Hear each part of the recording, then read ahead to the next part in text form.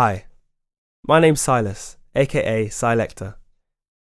I was born and raised in East Oxford, which I'm very proud of. Since I left Oxford, however, I've battled with my identity as an Oxfordian, after having to tirelessly enlighten people about the alternative Oxford that isn't represented in popular media. People just don't seem to know the Oxford I know and love. Students of Oxford and Brookes University make up only around about 20% of the population, yet seem to contribute more to the stereotype of a young Oxfordian than the other 80% of the population. In fact, the Oxford I see boasts the third highest ethnic minority population in South East England. The neighbourhoods in Oxford I'm most familiar with are amongst the 20% most deprived in England, where 1 in 4 children live below the poverty line and 22% of adults have little or no educational qualifications. I've been talking to people from a similar background to me who have gone on to do great things with their life. In episode 1, I spoke to Taser, producer and DJ from Oxford. And in episode 2, I spoke to Maya Francis, filmmaker from Oxford who now resides in South London.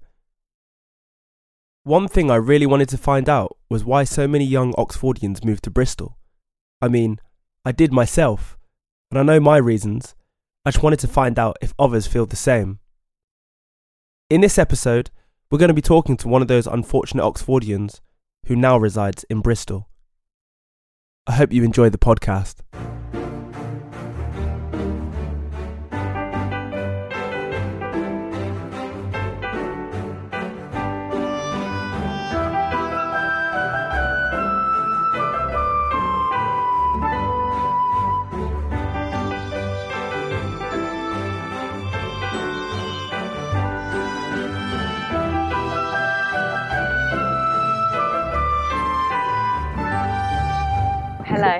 Hello, welcome to Unfortunate Oxfordians.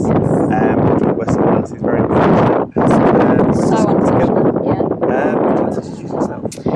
So I'm Dora. I grew up in East Oxford as well, like Rose Hill way, Iffley, Rose Hill. Mm-hmm. And then I also went to Oxford Community School, a couple of years below you. And then I moved to Bristol 4 and a bit years ago now for uni. And then just stayed because I love it. So now I've been living here for like over 4 years. Wow. Yeah. So I think I was here for 5 years in total. Were you? And then left 2 years ago. I love it. There's something about Bristol that I don't know, I still say it's my spiritual home. But the reason I wanted to talk to you is because I wanted to see if it's not just me. There seems to be a lot of people from Oxford who tend to move to Bristol. And I wanted 100%. To know, is there similarities in the culture or something you heard about Bristol? Do you know what I think it is, right? So I moved to Bristol, like I didn't really have I knew I wanted to come here. Yeah. I'm not sure why exactly, I just had this real kind of gut feeling that I wanted to be in Bristol. And I think it's because like a lot of older family friends had already moved here. Yeah. My mum actually worked here for like 7 years. She worked at UWE. She was commuting back and forth between Oxford and Bristol. Yeah. So like it was just one of those things where it was like on my radar. Yeah. And I was like, I need to go there. I need to go there. Yeah, yeah. And then it turned, and then I was like, oh, okay, Bristol Uni's doing the course I want to do. I'll come. Yeah. But I think it's something about that. I don't know, like Oxford's so small, mm-hmm. and then Bristol's just like that little bit bigger, more going on, but it's not like so huge like London where it can be a bit overwhelming for someone who's grown up in a small city. Yeah, yeah. So and it's nearby, and it's like kind of alternative. Yeah. It's got like a lot. It's got something for everyone. Yeah, yeah. That's what I always say about Bristol. It's like no matter what kind of person you are, you'll find something for you in Bristol. Well, I think it's kind of liberating in a sense because it allows you to be whatever person you want to be. 100%, yeah. Which I feel like other cities, I'm not sure where I stand on Oxford with this, but I'm not sure if it entirely does allow you to really be who you want to be. There's kind of like pressure to conform to a particular subgenre, like style. Yeah, and I mentioned to you before that I found I was always a bit confused in Oxford in terms of like who I was and like where I fit in. Mm-hmm. And yeah, I feel like in Bristol I feel like much more. Why would you say? Because my family background is like I come from like middle class family. We never it was always nice and comfortable. I come from a very secure home. I'm very lucky in being very close to my family, etc. And then I was always like in primary school and in secondary school I was like the poshest girl in school because I went to Like, I lived just off a council estate. I went to like a very rough school that you've spoken about before, which I loved. But like, I was 100% the posh girl. Just for the record, it was rough, but I think it was amazing. I think it was absolutely amazing. Yeah, it was definitely like. I'd agree. Like, it had that community feel. I feel like, again, there was something for everyone there, and it was like... it really harnessed, like, creativity. Yeah, 100% harnessed creativity. And diversity. Yeah. That was really, I think that was really important. Especially being a young person growing up. When you're growing up around so many different types of people, there's, like, literally no room to adopt ideas of, like, racism and homophobia and stuff. Like, I loved that. And I felt, and as I say, like, although I was, like, taking the piss out of ruthlessly for being super posh, it was always with love. Like, it was always in a friendly way. Like, it was my persona. But it also just meant that I was always a bit like, I always felt a little bit like an outsider, because I was like, well, I'm the posh girl in school. Like, I don't have the same kind of like background as a lot of my peers, but also really loved that. And I was kind of proud of it in terms of like being from Oxford Community School and being, as you say, from like growing up with so many diverse people and diverse cultures and languages and everything. And then I came to Bristol, and it was like I suddenly went from being the posh girl to going to Bristol Uni, which has got some of the highest proportion of private school educated like students in the country, and suddenly I was the commoner, and I was the like, but then I'd say I was from Oxford, and people would be like, but like, why did you ghetto? Yeah, literally, that's what I was like. I genuinely got called ghetto by someone once, and I was like, I grew up in, like, what are you talking about? Do you know what that is? Like, it was just so wild to me. And I remember someone else being like, oh, how on earth did you get into Bristol Uni if you didn't even go to a grammar school? And like all of those things, and did it make you think to yourself, how did I, at any point? No, not at all. It made me be like, well, I'm here and you're here, so like, what does that say about? Although I did get in on a what's it called?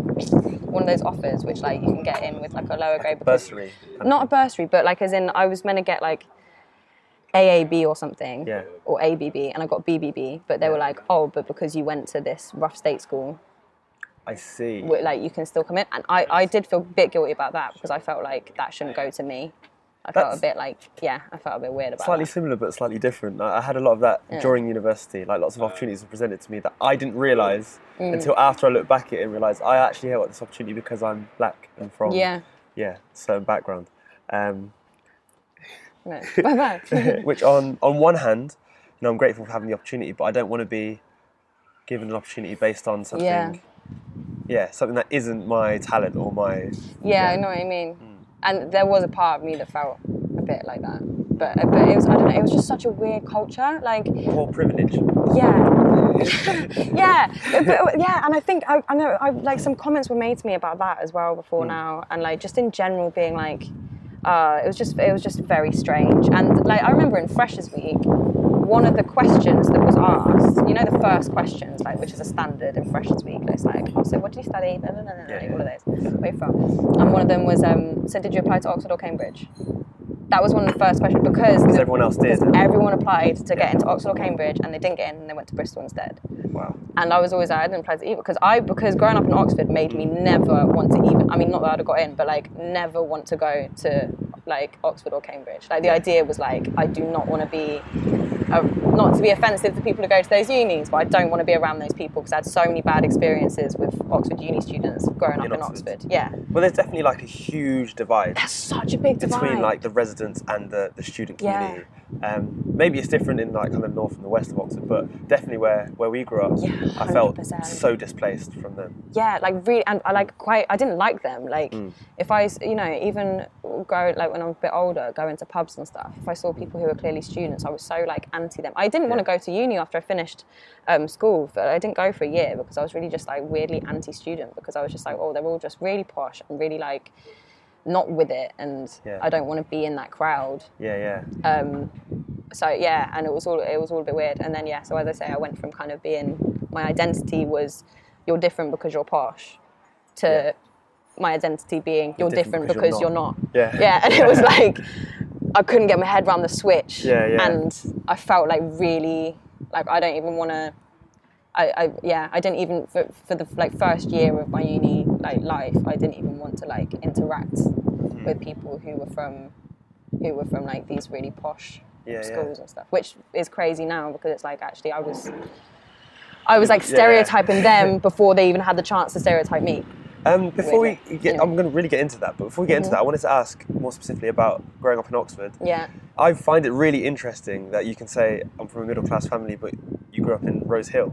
Because the Rose Hill I know is quite, well, rough. I know. For lack of a better term. My family's an interesting one. Yeah, it is rough. And I don't know what it is, but like, so I grew up not in the actual council estate, so just opposite. But I think my family, like, my parents were always from like young, like they both my dad went to boarding school. Okay. My mum went to a grammar school in Cheshire, in like a really posh part of like Greater Manchester. Housewives of Cheshire. Yeah. Is Cheshire in Greater Manchester? I think so. Anyway, my geography's bad. Well, Greater Manchester's in Cheshire. No. One or the other. Yeah. Yeah, something. And I think both of them, and then they went to uni, and they were both massive, like they were really active in kind of in terms of political activism, left-wing stuff. They were both, and my mum and dad was, because in like the early 90s, South Africa, no, not the early 90s, way before that anyway, South Africa was playing England in a rugby match, and they ran onto the pitch with a group of mates and like scattered drawing pins to protest, because they were like, England shouldn't be playing South Africa whilst apartheid's still going on. And then like, huge, so they were just very active in that kind of, and I think they were just so anti, like the idea of being apart because you've got money and being and going to. Would it be safe to say they were socialists? Oh yeah, 100%. Yeah, 100%. Yeah, my parents were definitely socialists. And also, to be fair, when they first moved to Oxford, they didn't take any family money because socialists. And then so that when they moved to Oxford, they were squatting when they first moved. They didn't have any money, and then they were living in this tiny house in Blackbird Leys that like they couldn't afford the heating, they couldn't this and the other, with like 3 kids under the age of 5. So my siblings had a very different childhood than I did because they were all a bit older than me. But by the time I came along, my parents were both like quite well established in their careers. They were doing like, they'd bought a house just off like in Rose Hill. So yeah, I think that's why. Have you ever found that you have like feel different to your siblings in that case? Oh yeah, I do. So are you the posh one amongst your siblings? No, I'm not. I wouldn't say I'm the posh one amongst my siblings, but I'm definitely the I'm most privileged. Okay. In terms of like. So you're the youngest as well? I'm the youngest as well. That's already a privilege. That's already a privilege, I know. But like, for family holidays when I was younger, we would like, once a year we'd go to France for a week. Or to Spain for a week, which I'm, really great, very lucky to be able to do this family holiday once a year. When my siblings were younger, they used to get the train with all of their bikes on it up to Scotland and camp in the rain. And like, it was just and that was like the fun, like family holiday. And like they was just, so I definitely, and especially my older brothers, because they're 33 and 31. Yeah. I'm 23. Are they living in Oxford? One of them lives in Bristol. Okay. And 2 of my siblings live in Bristol, my brother and my sister. And then my oldest sibling lives in Belgium. Cool.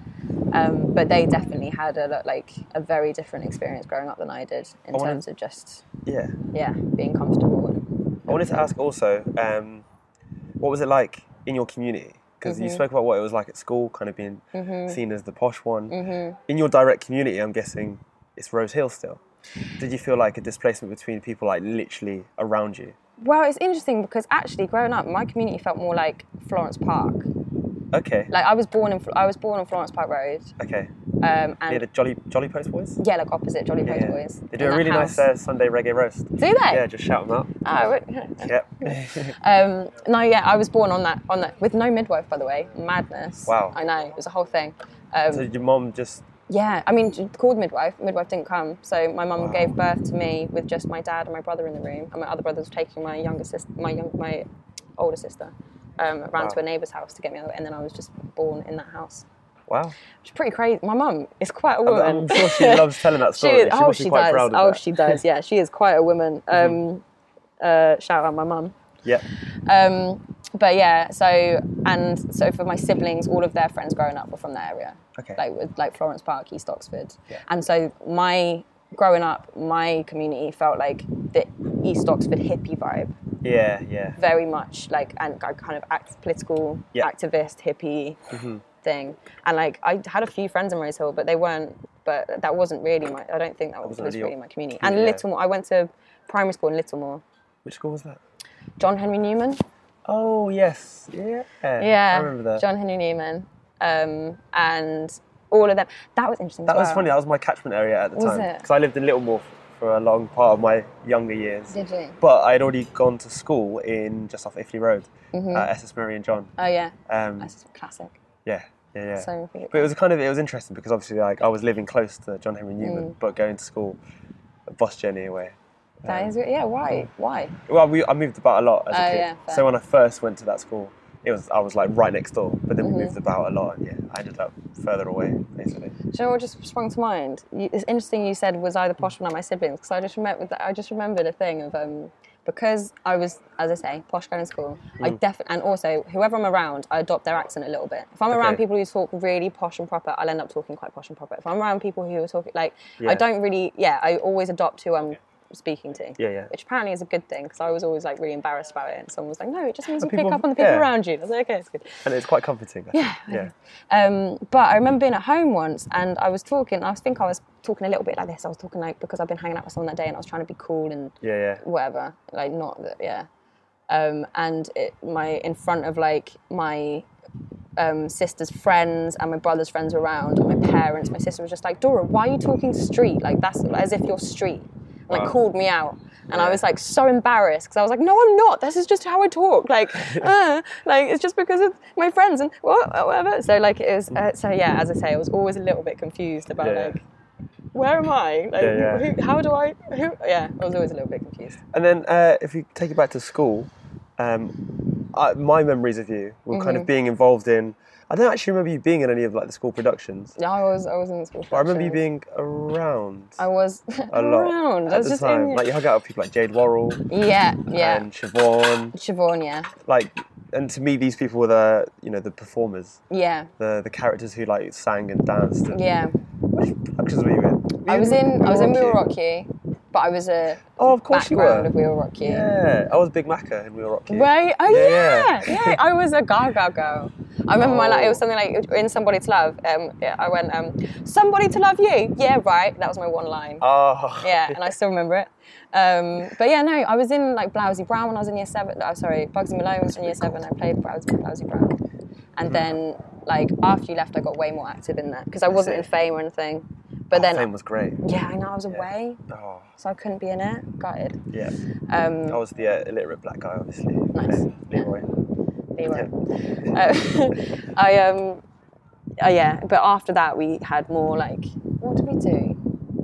We did like me and Siobhan started being like the 2 female leads in all of the plays. So you became Tanya and Mary Jo.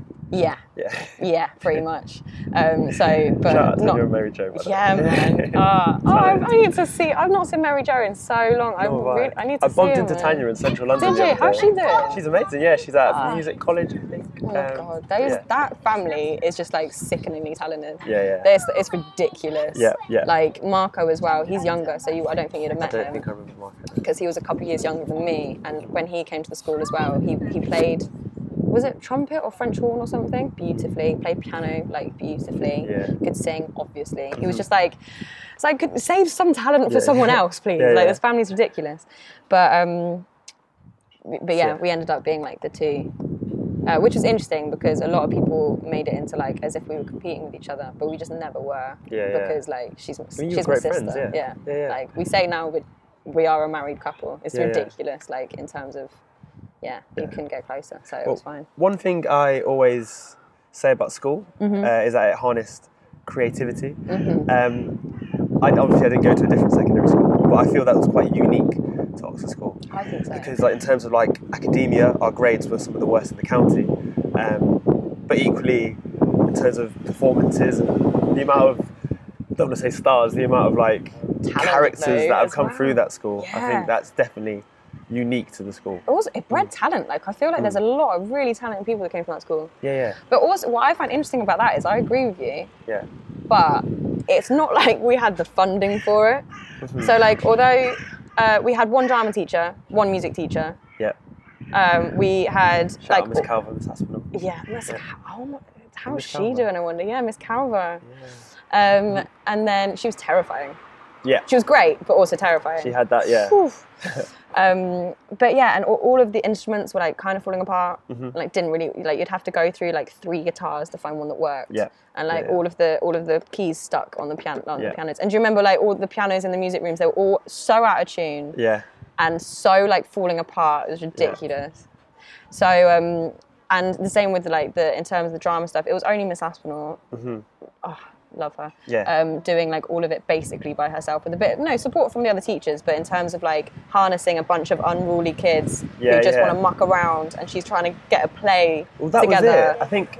And then with the sets, do you remember the sets? How terrible they were. Yeah. Sorry. No, they were really. But they were terrible. Bad. That's so. It's like although but it's not like we were like a performing arts school.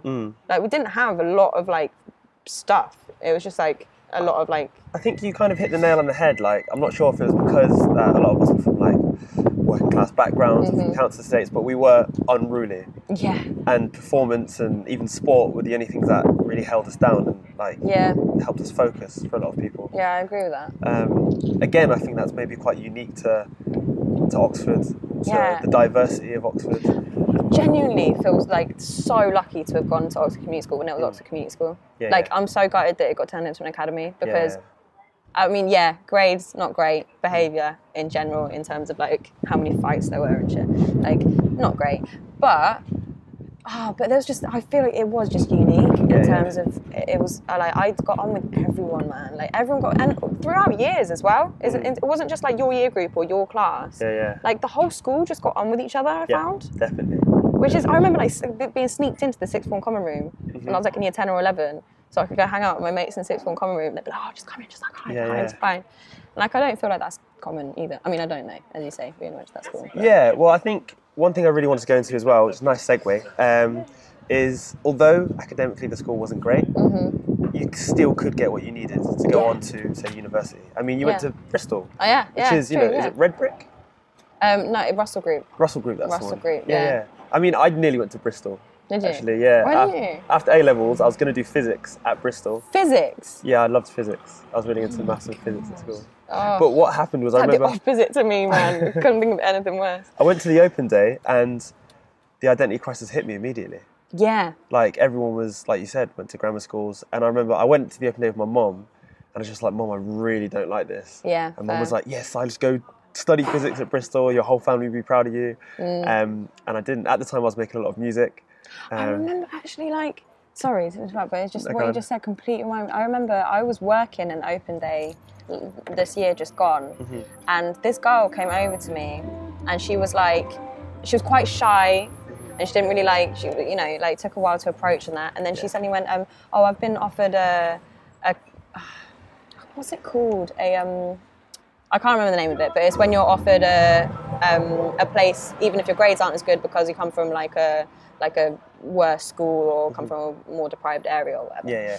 And she came up to me and was like, I've been offered this offer, but like, I just want to know, like, am I going to feel out of place if I come here? Wow. Like, and I don't know, it really like, I was just like, it was so sad that someone was asking that question, like, and again, that you felt like you didn't want to go there as well. That's really sad. Yeah. And I said to her, I was like, I'll be 100% honest with you. You might feel a little bit out of place when you first arrive. I was like, I felt a little bit out of place. I think that's normal.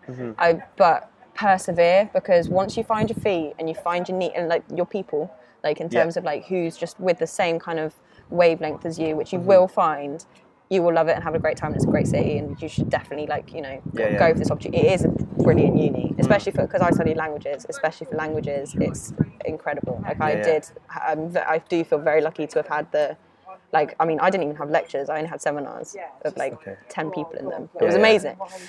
But then I found myself, I just felt like I wanted to make sure she came. I was just no, like, you might, like, I don't want to like say, no, it's fine. Like, I'll be honest with you. You might feel a little bit out of place, but like, you should go for it and don't be nervous, and you've got this. And like, I kept like seeing her later in the day, and I got up to be like, how's your day going? Like, how's the open day? Because I was just like, I didn't want her to be put off by, because it is, as you say, intimidating when you're surrounded by all these people who, from money. different world to you, essentially. Yeah, 100%.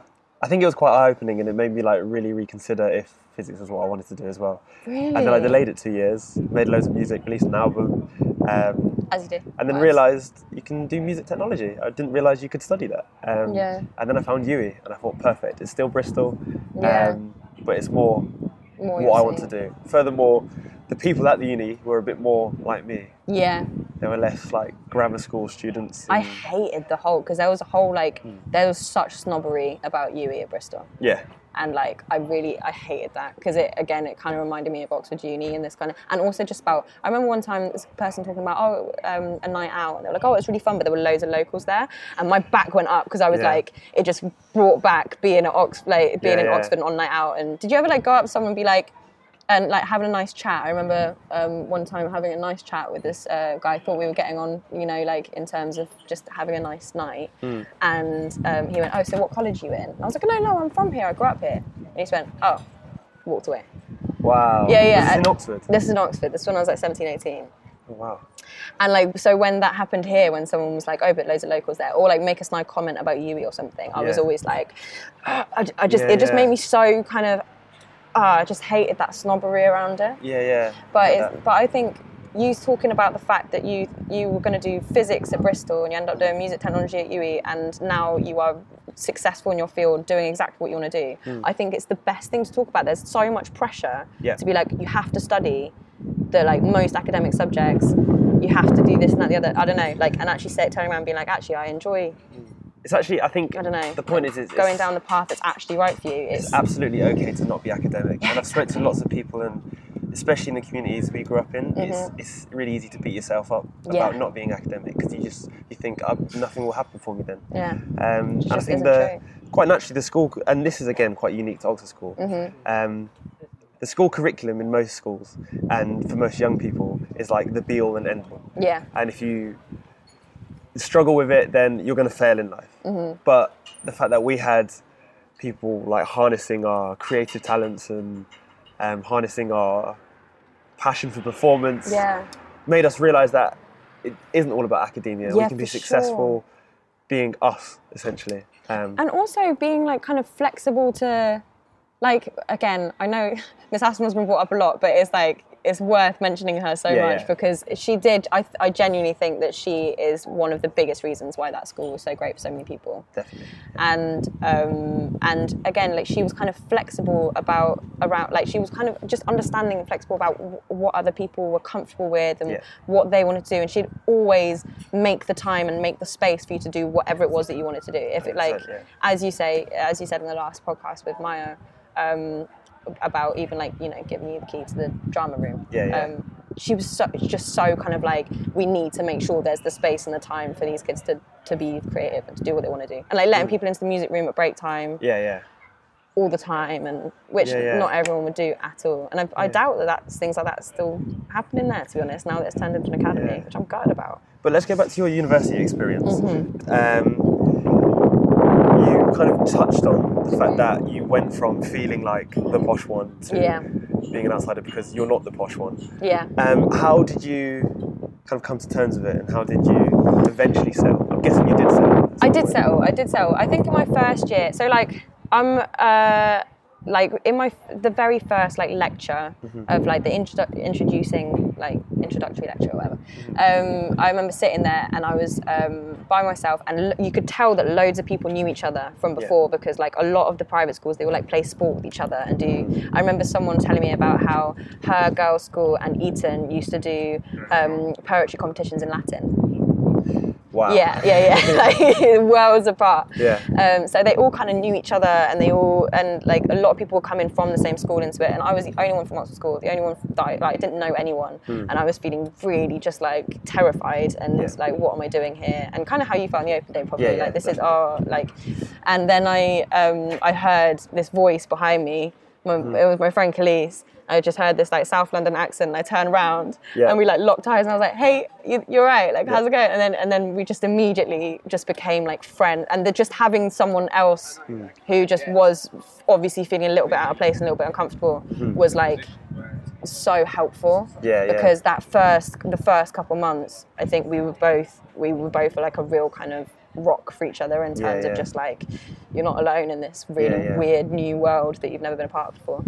And also, I spent my first year being so kind of like anti everyone who went to these private schools and grammar schools, and also I would go on and on about the fact that I went to a state school, and like, and yeah, I grew up in Oxford, but you know, you get defensive about the fact that Oxford's not posh for everyone. Like, and was like, and the other thing as well is people are like, oh, I'm from Oxford, and I'm like, oh, where? And they'll be like, Jericho, or they'll be like, Bicester, or this and that, the other, and I was like, yeah, no, we're not from the same Oxford though. Like, well, did you we're find not from the same Oxford? Because a lot of Oxfordians I met at uni, knew that Oxford wasn't entirely affluent, obviously, and when I was to tell them I'm from Blackburn Leeds, they'll be like, oh, really? How did you make it to uni?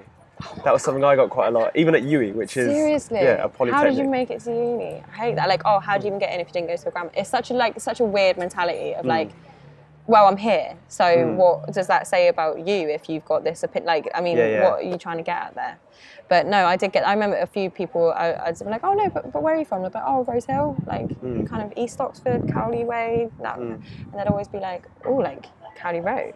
I was like, yeah, like thinking they'd be like, oh, that's really fun. That's where I go on it, because like Cowley Road's the one place which, it's great. You know, it's like Gloucester Road. Yeah, it's like it's fun. There's loads of bars, loads of things happening, and they'd be like, oh, I'd never step foot there. Like, it's too dangerous. Wow. And I'm like, what? How could you? It blew my mind, like hearing things like that. So in my first year, I was definitely very kind of like distancing myself from people and feeling and alienating myself in a lot of ways, because I just made an assumption that they're not going to want to hang out with me, and they're going to be judgmental, and they're going to be, I just assumed they were all going to be right wing, a little bit racist, a little bit xenophobic, a little bit like, I just had this thing in my head where I was like, for sure.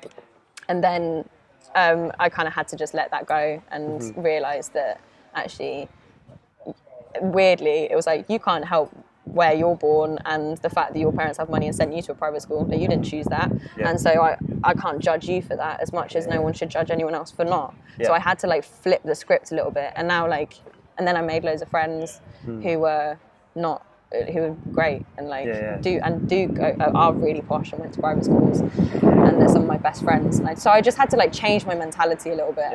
I think I was defensive before I even got there in a way. You mentioned Cowley Road just then. Yeah. And I like to compare Cowley Road to Gloucester Road.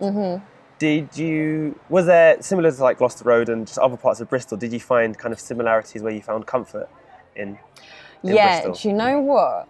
Like, when I was at uni, I lived up in Clifton, which is like the well-to-do part of Bristol. It's very posh, and I didn't like living there. Like, because mostly as well because I felt like the Oxford Uni students that I always hated.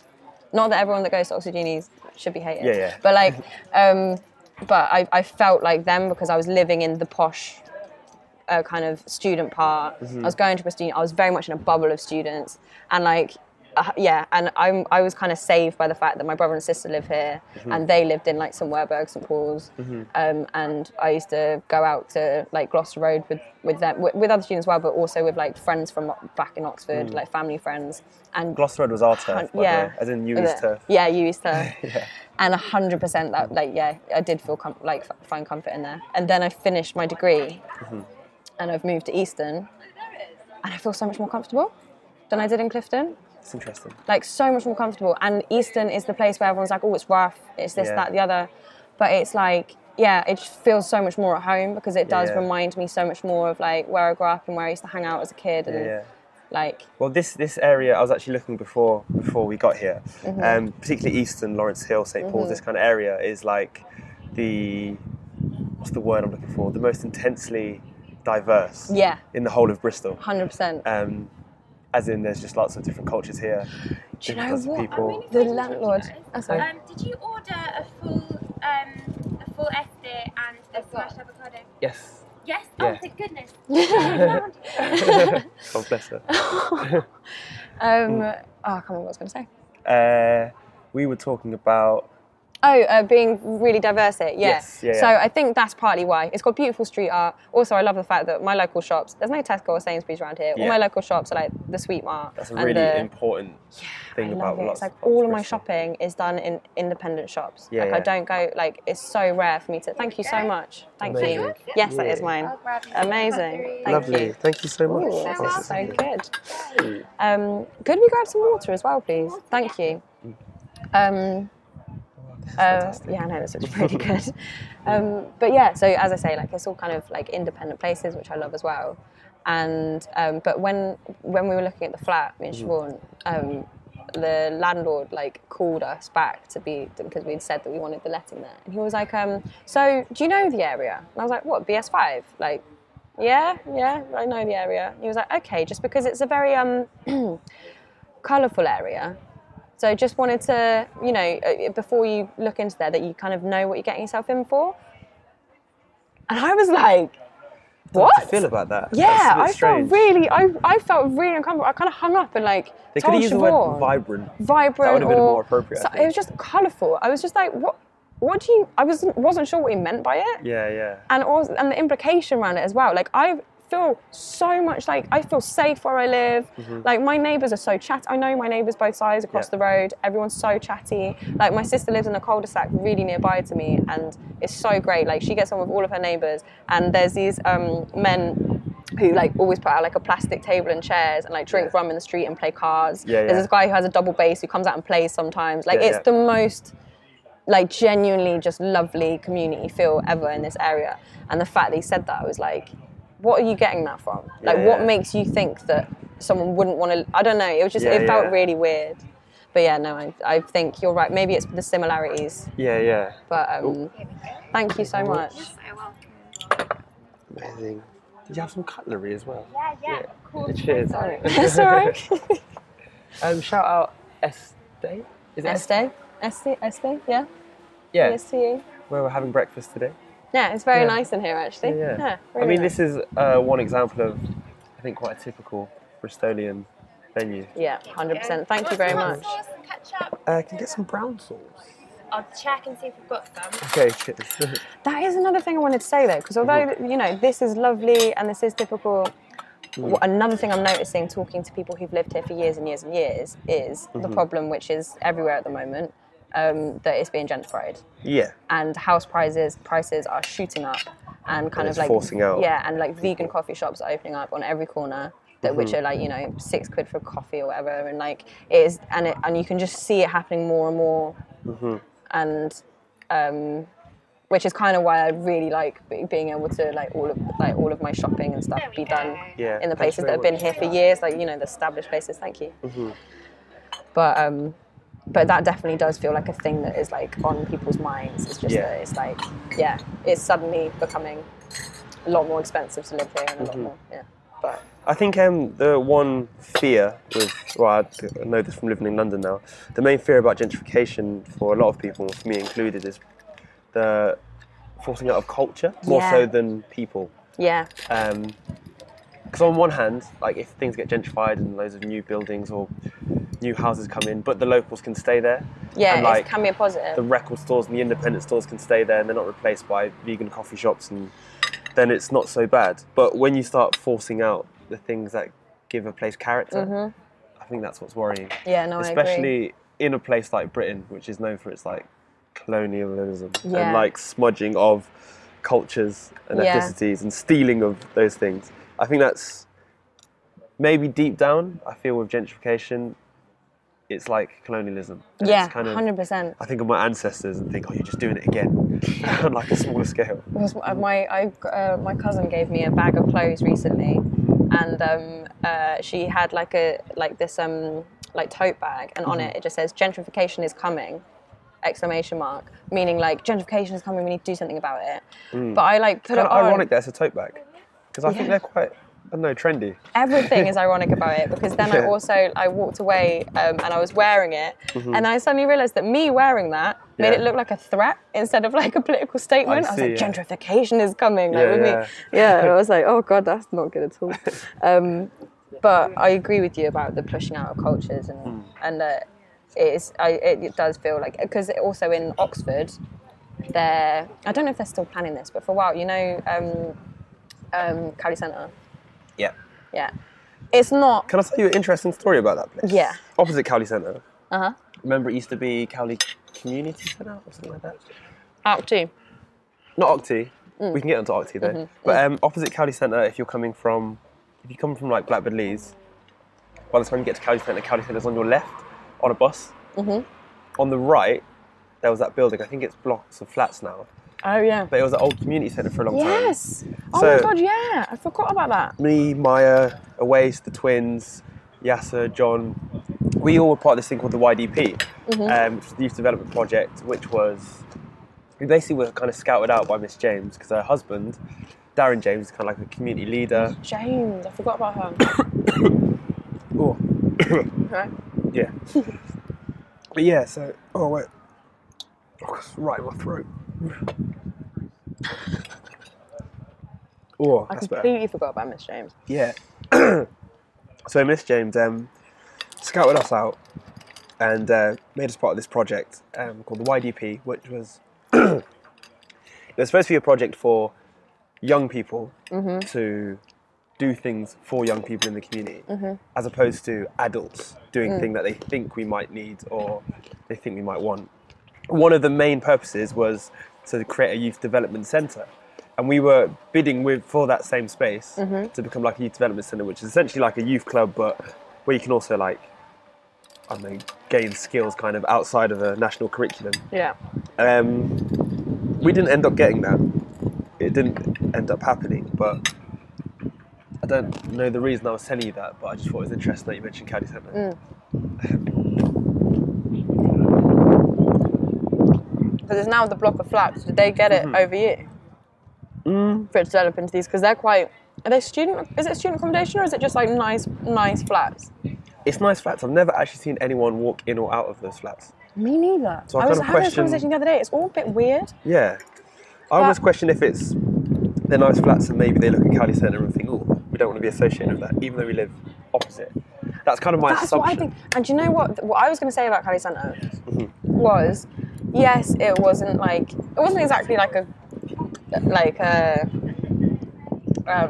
great place to be. It's like full of like, you know, it's got the pound shop, it's got the like Woolworths used to be there when Woolworths was there. I bought all my CDs from there. So good. Yeah. And then and it's like, yeah, and like often it's just like, but the thing is, it's like, although it's not like exactly like a cool or great place to hang out, it is where a lot of people go to hang out. Like it's like a safe space. Like you all like often see really young mums kind of there. You often see a lot of really old people who are not in work. In the daytime, they're like, you know, Cowley Centre can be like they just kind of hang out there. Yeah. I found out recently that they're thinking of doing like what they've done to the Westgate to Cowley Centre, doing this big kind of renovation on it and putting in like, you know, your Marks and Sparks and this and that and the other. And I was like, the idea of doing a renovation to make it more, like to improve it, fine. But to do a renovation and then make it like kind of Marks and Spencer and that's pushing people out of a place that is like a safe place. And also the car park opposite it, they're going to be turning into really expensive flats. The car park? Oh yeah. Next to RT. The one, yeah. Again, so they're basically turning that whole area with the flats where you were just talking about, with the Cowley Centre becoming much more kind of like well-to-do, and then with the car park becoming these expensive flats. Wow. It's really sad. I didn't know all of this. This is kind of worrying, actually. I know. I mean, I'm also a bit concerned because I can't remember who was telling me this. So it might all... but I mean, I'm pretty sure it was like either in talks or they've confirmed it. But I don't know if it's actually happening. But it's like... But even the fact that it's being spoken about, it's just... It does just feel a bit worrying because it does just feel like that is a place of... Yeah, as I say... For kind of people to just be. Yeah, for sure. I think one thing you mentioned there was the Art Tea Centre, which, if you haven't heard the last podcast, me and Maya spoke about it quite a lot. It was essentially a place for young people to, again, I guess, harness creativity. They had like a free music studio you could use. If you were under 19, you could use this music studio for free. That was facilitated by Zara Tarani. Legend. And there was also Kate Kate Garnett, who passed away. I'd never met her personally, but she did great things for that place and for the youth in that community. You mentioning all this kind of makes me fear that ArcT could be affected by this as well. I don't know, because so I went to ArcT because I did dance lessons there from the age of about 3 until about 15. And every Saturday, and then in the evenings, and then I got my first job there as well. Oh wow! What were you doing? I was a helper, and it was pocket money. It was £3 an hour or something to help out with the younger dance classes when I was 13, 14. That's cool. Which was really nice, but it was it's just such a lovely place. But I hope not anyway. But have you been to ArcT recently? Not for about 5 years. So I worked there last summer they were doing this project called Creativity Camp. My sister was actually organising the whole thing. And it was about and I was a youth worker with them, and it was a free program for kids between the age of 5 and 18, but separate 5 to 11 and 11 to 18, to do creative projects. And it was completely inclusive. So a lot of the kids that were coming there had really tough behavioural issues, really tough backgrounds in terms of we had to be really on it with the safeguarding policies in terms of it was just it was hearing what a lot of these kids were coming from was heartbreaking. And that was all done at ArcT, and it was so good. It was the best. It was thing for in terms of just there being a free space, again just ArcT doing good stuff, 100%. A free space for people to be creative and and I'm talking from making paper mache masks to putting on a play, and from doing hula hooping with a circus performer to making pizzas and all of this stuff, and it's doing really well actually. I feel ArcT's thriving. The cafe is now a pay what you can the cafe, and they do a lot of training programs there. That's lovely. To get people into a hosting job, hospitality job, sorry. And it's been done up a little bit, and it feels. I feel positive about it. I've got because as I say, if everything changes around there, maybe we won't have. Yeah, I think again, for the people who didn't hear the last podcast, I definitely massively benefit from ArcT Centre, just it being a free studio space, but more so a place where other musicians and dancers and performers kind of got to, I guess, collaborate and almost celebrate performance together in a space that wasn't competitive. So supportive, massively. Again, with Tanisha Edwards went there as well. She's doing. I haven't spoken to her in ages, but she is doing she's bits. Killing it. I feel really she seems to be doing really well actually. I don't know. Yeah, I'd love to get in touch with her. Not that we've spoken massively before, but it's just nice to because she's in Bristol, I think. Yeah. Siobhan said she saw her the other day, but they were walking past each other and didn't catch each other's eye, kind of thing. She was trying to get her eye, didn't see her. But she's in Bristol. She's doing big things. Well done, Tanisha. Yeah, shout out to Tanisha. But it definitely felt like a really kind of supportive, as you say, non-competitive environment for people to kind of be. I agree with that.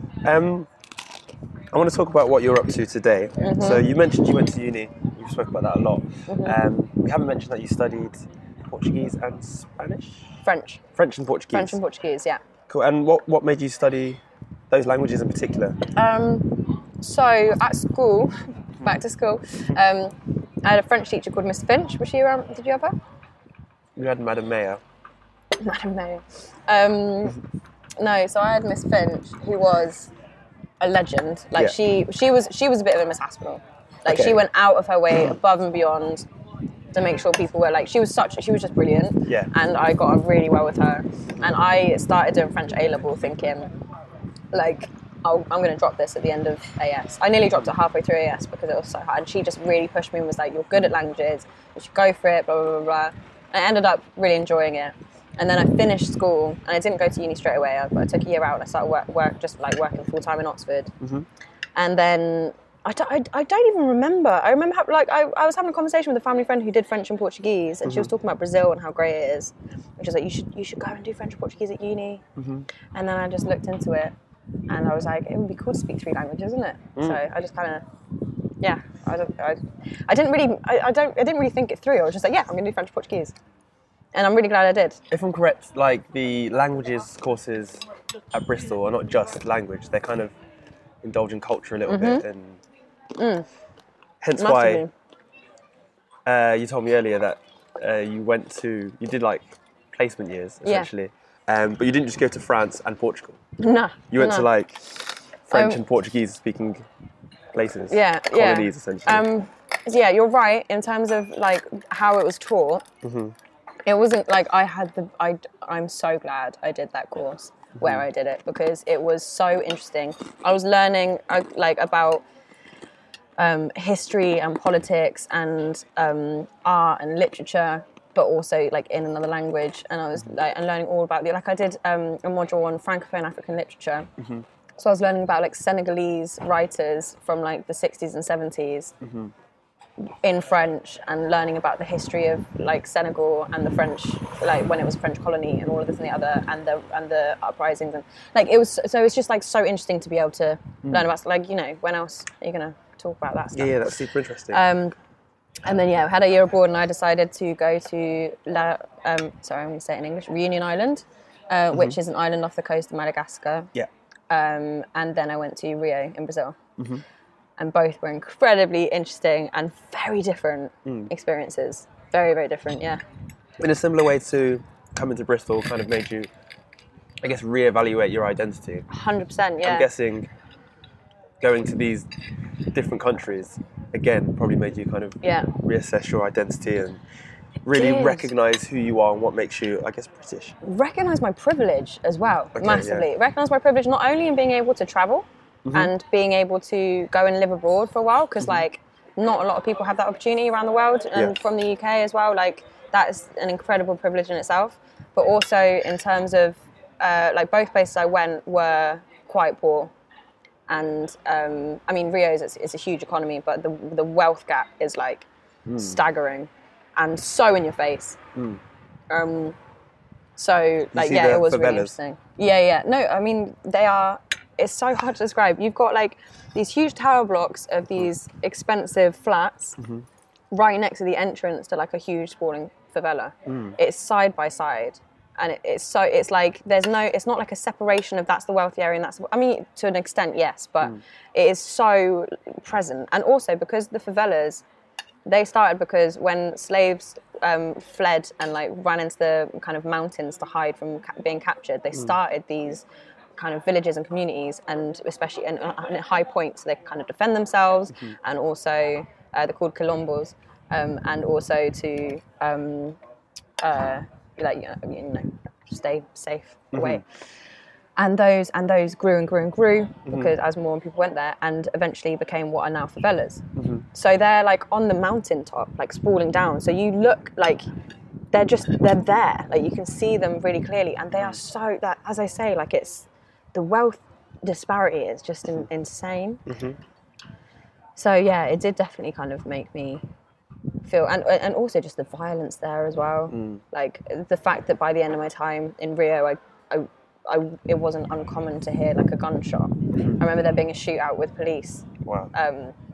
And all my friends ran to the window to go and look, and I was the only person that ran away from the window. I was like, guys, what are you doing? Like, get away. And but kind of got used to that. And then with Reunion as well. So it was like, just really interesting. Well, you, what was I going to say? So you mentioned earlier that, well, we both mentioned earlier that being in Oxford, it was extremely diverse, and it almost stops you from having the mindset of being, say, xenophobic or racist or whatever it may be. Do you think if you didn't have that experience of diversity growing up, that Brazil might have been more or less of a shock to the system?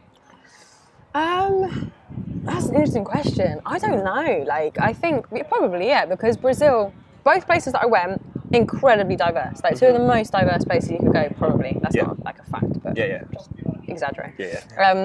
But and I guess so. I guess so, actually.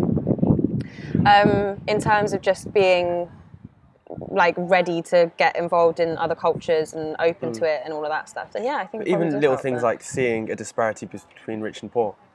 I think that affected me more than it affected some. Do you know, what I found really tough is in Rio, there's like, you know, poverty tourism? No. It's like it's not called poverty tourism officially, obviously, but it's like this thing where people will go to poorer areas and they'll go and like pay people, tour guides, to go and like look at the poor areas. Like a safari. Exactly. And there's favela tours happening in Rio a lot. And I remember I met some guy who was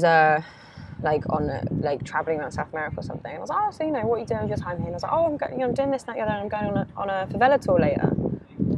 And I was just like, I don't know, that like it just just made me feel so uncomfortable. And a lot of people like that I think go there are kind of immune to like, oh, but it's just, you know, it's the favelas, it's fun, it's what and whereas for me it was like, oh no, I felt much more affected by it. I think I'm so uncomfortable. Like I had more of an empathy for the people in the favelas, i.e. kind of seeing them as people. And I don't want to say more empathy, safari animals. But yeah, in terms of that, yeah, that made me feel so uncomfortable, the whole favela tour thing, because it did just feel, yeah, as you say, like a safari, like this kind of weird... kind of animalises people. And also, it's like, if you're going to go to a favela, go and spend money in the cafe and, you know, talk to people and this thing and other. But what you're doing, like, is paying money to a tour guide to then take you in. You're not spending money in there. You're not helping the economy, the kind of mini economy within that favela.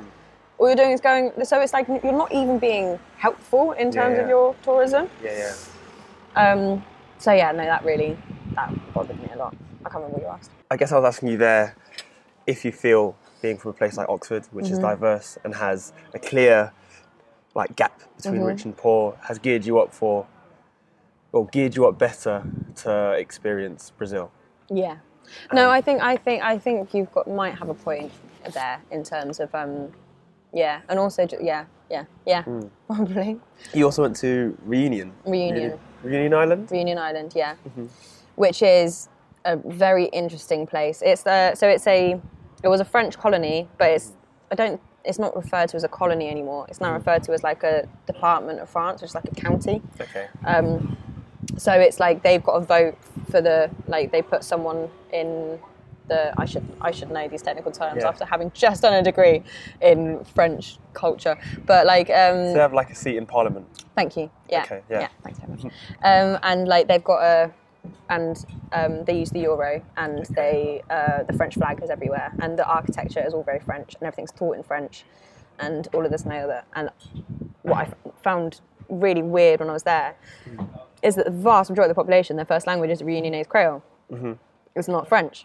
Like they learn French because they have to when they go to school for their professional lives and when they go to school and stuff. And like I was teaching in primary schools, teaching English, just for like a bit of extra money whilst I was there because I was studying. But and I found it really interesting that all of the like textbooks and stuff were talking about were number one in French obviously, but also we're talking about like, oh no, like the word for December is and you'd have like someone in a woolly hat and the other. December in Reunion is summer. It's like 35-degree heat. So it's like there's no, although it's like part of France, it also feels very forgotten and like there's no accommodating for like their needs as like somewhere that's far away and apart and has its own culture and has its own identity. I mean, it's extremely far away. It's like literally in a different continent. Yeah, it's on the other side of Africa. Like it's far. Yeah.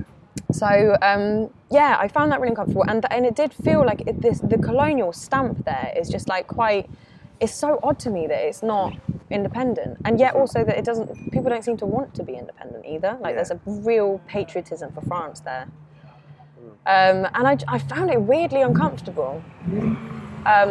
Also, who am I to say? Why did you find that uncomfortable?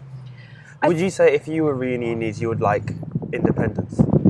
Hard to say because obviously I'm not Reunionese, but I feel like I found it confusing that people didn't because I felt also weirdly a lot of the population voted for Marine Le Pen, who's from the National Front, which is like the kind of extreme UKIP of France.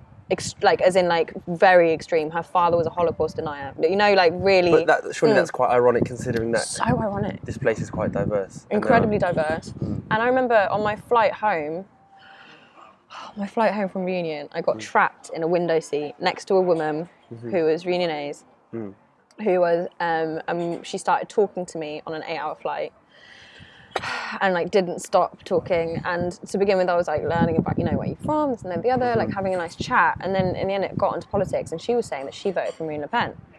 And this is a black woman from Reunion who grew up incredibly poor, and she was telling me she was still, you know, struggling that and the other. And her reasons were like, oh, but you know, there's such an immigration problem.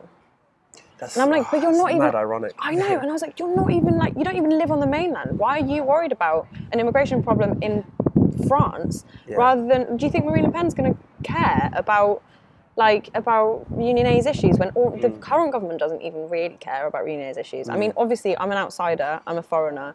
I'm no expert. This is my personal perception. It could be completely different if someone's Reunionese watching this and is like, that's not true, I'm sorry. But like, this was just my very brief experience. Okay. And but so it's just very interesting. It just felt quite, as I say, quite forgotten and quite kind of I don't know. It was a bit odd. I found out earlier, before we started recording, that you're now working as a runner for a film company? Yeah, a post-production company. And you also mentioned that you're quite into like social justice. Well, into social justice. In terms of, I'd like to be making kind of films that are good. Like interesting documentaries that are also talking about issues that are worth bringing up and talking about. And So, you told me that before I heard the rest of your story, and it seems to make more sense now. Since you've been to places and you've acknowledged the social injustice or the difficulty for people. And also, coming back to Brazil, because this is something that I think everyone needs to be thinking about and worried about, to be honest, is they've just elected this guy called Bolsonaro for president, who is, like, terrifying. He's genuinely come out as, like, he's calls himself a fascist. He's anti-democracy. He's said that the military dictatorship sorry, I'm getting more political. That's cool. There was a military dictatorship for 20 years in Brazil, and he said that the problem with the military dictatorship is they only tortured left-wing people instead of murdering them. He said he would rather his son were dead than gay. He told a female journalist that he wouldn't rape her because she didn't deserve it, and he just got elected. Oh, and he's anti any environmental protection, and he's now in charge of the Amazon, and he's anti-indigenous rights because there's still a lot of indigenous tribes living in the Amazon, and he wants to, like, it's just really terrifying. So I think the world is a scary place at the moment. It's really scary. So I'm feeling really kind of, I don't know, hurt on behalf of my Brazilian friends at the moment, because I think it's a really scary time for them. Yeah, of course. It's a really scary time for Brazil. So anyway. So I was going to say, following university, you've gone down a route that isn't necessarily expected from someone who studied French and Portuguese. No, you're right. And how do you, in your opinion, what do you think has kind of led you down this route, or this career path? So I was running my dissertation, and I was really, as I say, like, enjoying delving into a subject and finding out as much as I possibly could about it, and just being, I love learning, man. I love learning. Yeah. And then I was thinking to myself, what is a job I could go into where I'm constantly, rather than doing something I'm already good at, where I'm constantly learning something new and challenging myself. And the thing that popped into my head was, like, making stuff, and like, what about making documentaries? Then you get to, like, research everything about one subject matter, find out as much as you possibly can about it, and then make something amazing. Hopefully, and, like, show the world, and then move on to something else, and, like, do the same thing with that. So I kind of got it into my head. I have a habit of, like, getting something into my head, and then I'm doing it. Like with Bristol, I was like, as soon as I got it into my head, I wanted to move here. I was like, it's happening, 100%. And then this got in my head, and I was like, it's happening, 100%. And then I finished my degree, and and I started working in this post-production company, which is like a kind of foot in the door. And I'm hoping to work my way up with that. Nice. Yeah. And then also, I'm working. We were talking about what I'm doing with myself, right? Yes.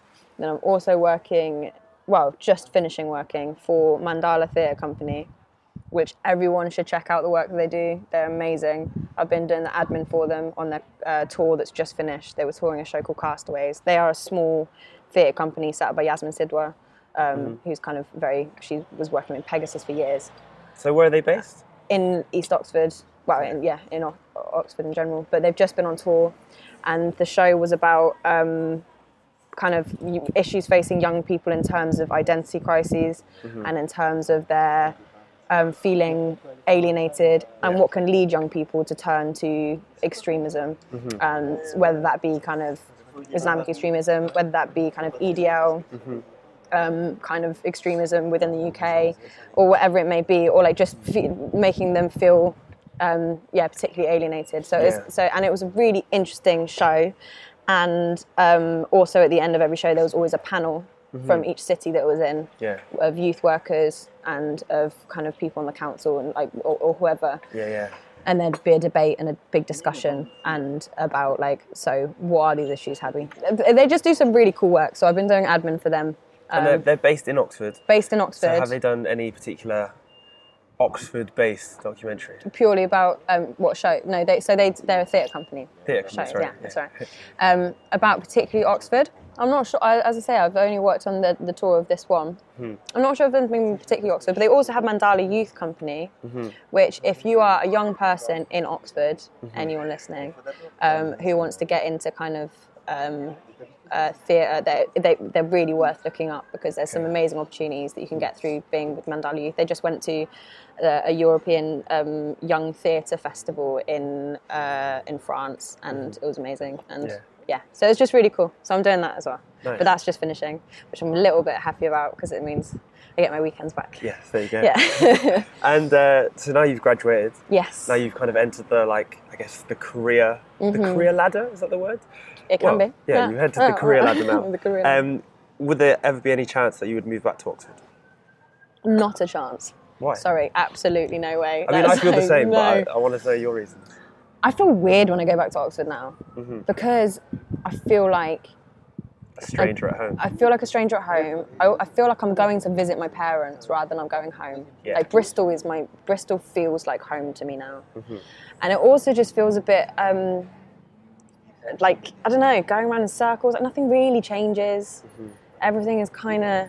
I don't really. To be honest, I don't have a clear response, because it's just more like a gut feeling, where I'm just like, I don't feel. Do you feel like it would be a step back? A little bit.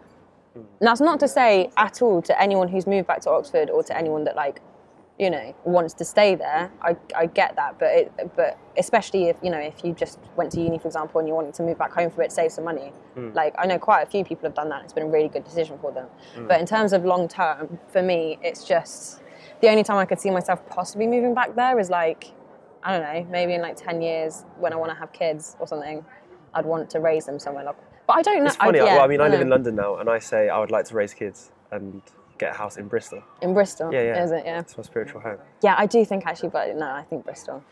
Also, as I say, I've got family here now as well. I've got my brother and my sister, my nephew, my best mate, and kind of my partner, basically. We're such a married couple, old married couple. She now lives here as well. Who's also from Oxford. Who's also from Oxford and also went to our school. All of that. So it definitely just feels like, why would I want to leave Bristol and go back to Oxford when I feel so much more comfortable here? I understand. Yeah. And opportunities for what you want to do, I guess, are here. More so here than there. Definitely here. Yeah. The only other thing is people keep saying that I need to move to London, because obviously there's so many more opportunities there. I mean, Bristol is a hub for I mean, that's exactly what TV, happened to me. but I didn't want to, but I got dragged there. Yeah. I really don't want to. Like, desperate to, if I possibly can, stay in Bristol and do what I want to do career-wise, then I'm staying here, 100%. Furthermore, we haven't really spoke much about your other talents. Yeah. You do a lot of poetry. I do. I write poetry. Can we shout that out? Yeah. So where can people find it? I'm on Instagram. I've not been uploading much recently because I've just been way too busy with work. But it's on Instagram, dora.baker.poetry. And I'm starting to kind of upload more on that. I want to start doing spoken word nights and stuff as well, because I do find that writing poetry and writing music is so therapeutic. It's like, if I'm going through a really rough time and I feel like there's something just bottled up in my head, if I sit down and just kind of, and it's always quite quick, it's always just like, oh, I need to get it out. It feels like a weight off. Like, I remember the second poem I ever wrote, because I started writing poetry when I was in Brazil. And the second poem I ever wrote, I was in Rio, and I was going to meet my friend. And I was going to meet my friends at the beach to hang out for the day. That's not something that you should feel anxious about. And for some reason, on my way there, I just had those butterflies in my stomach. My heart was beating really quickly, and I was just like, I just felt kind of panicked and really anxious and really insecure. And I was like, I'm not ready to be around friends who are going to be all happy, enjoy it. Like, I'm not ready for that. I see, yeah. And I got to the beach and I sat down by myself, like far away from them, and I started, and I just wrote everything down, and it was so crazy, the transformation of suddenly I was like, okay, cool, I'll go hang out with my friends now, and I had a great day.